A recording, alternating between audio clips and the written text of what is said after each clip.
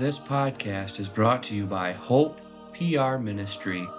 We hope that you are edified by this devotional. Today we are reading from Genesis 1 verse 1. In the beginning, God created the heaven and the earth. God is the one, only supreme being. He is very great and mighty. We learn in Genesis 1 about his great power of creation. He made everything: the sky, sun, moon, trees, birds, plants, flowers, and he also made man. Today, as you go outside, look around at this creation. It is a marvelous display of his power. Take time today to read Genesis chapter 1. The Psalm Choir will now sing Psalter number 171.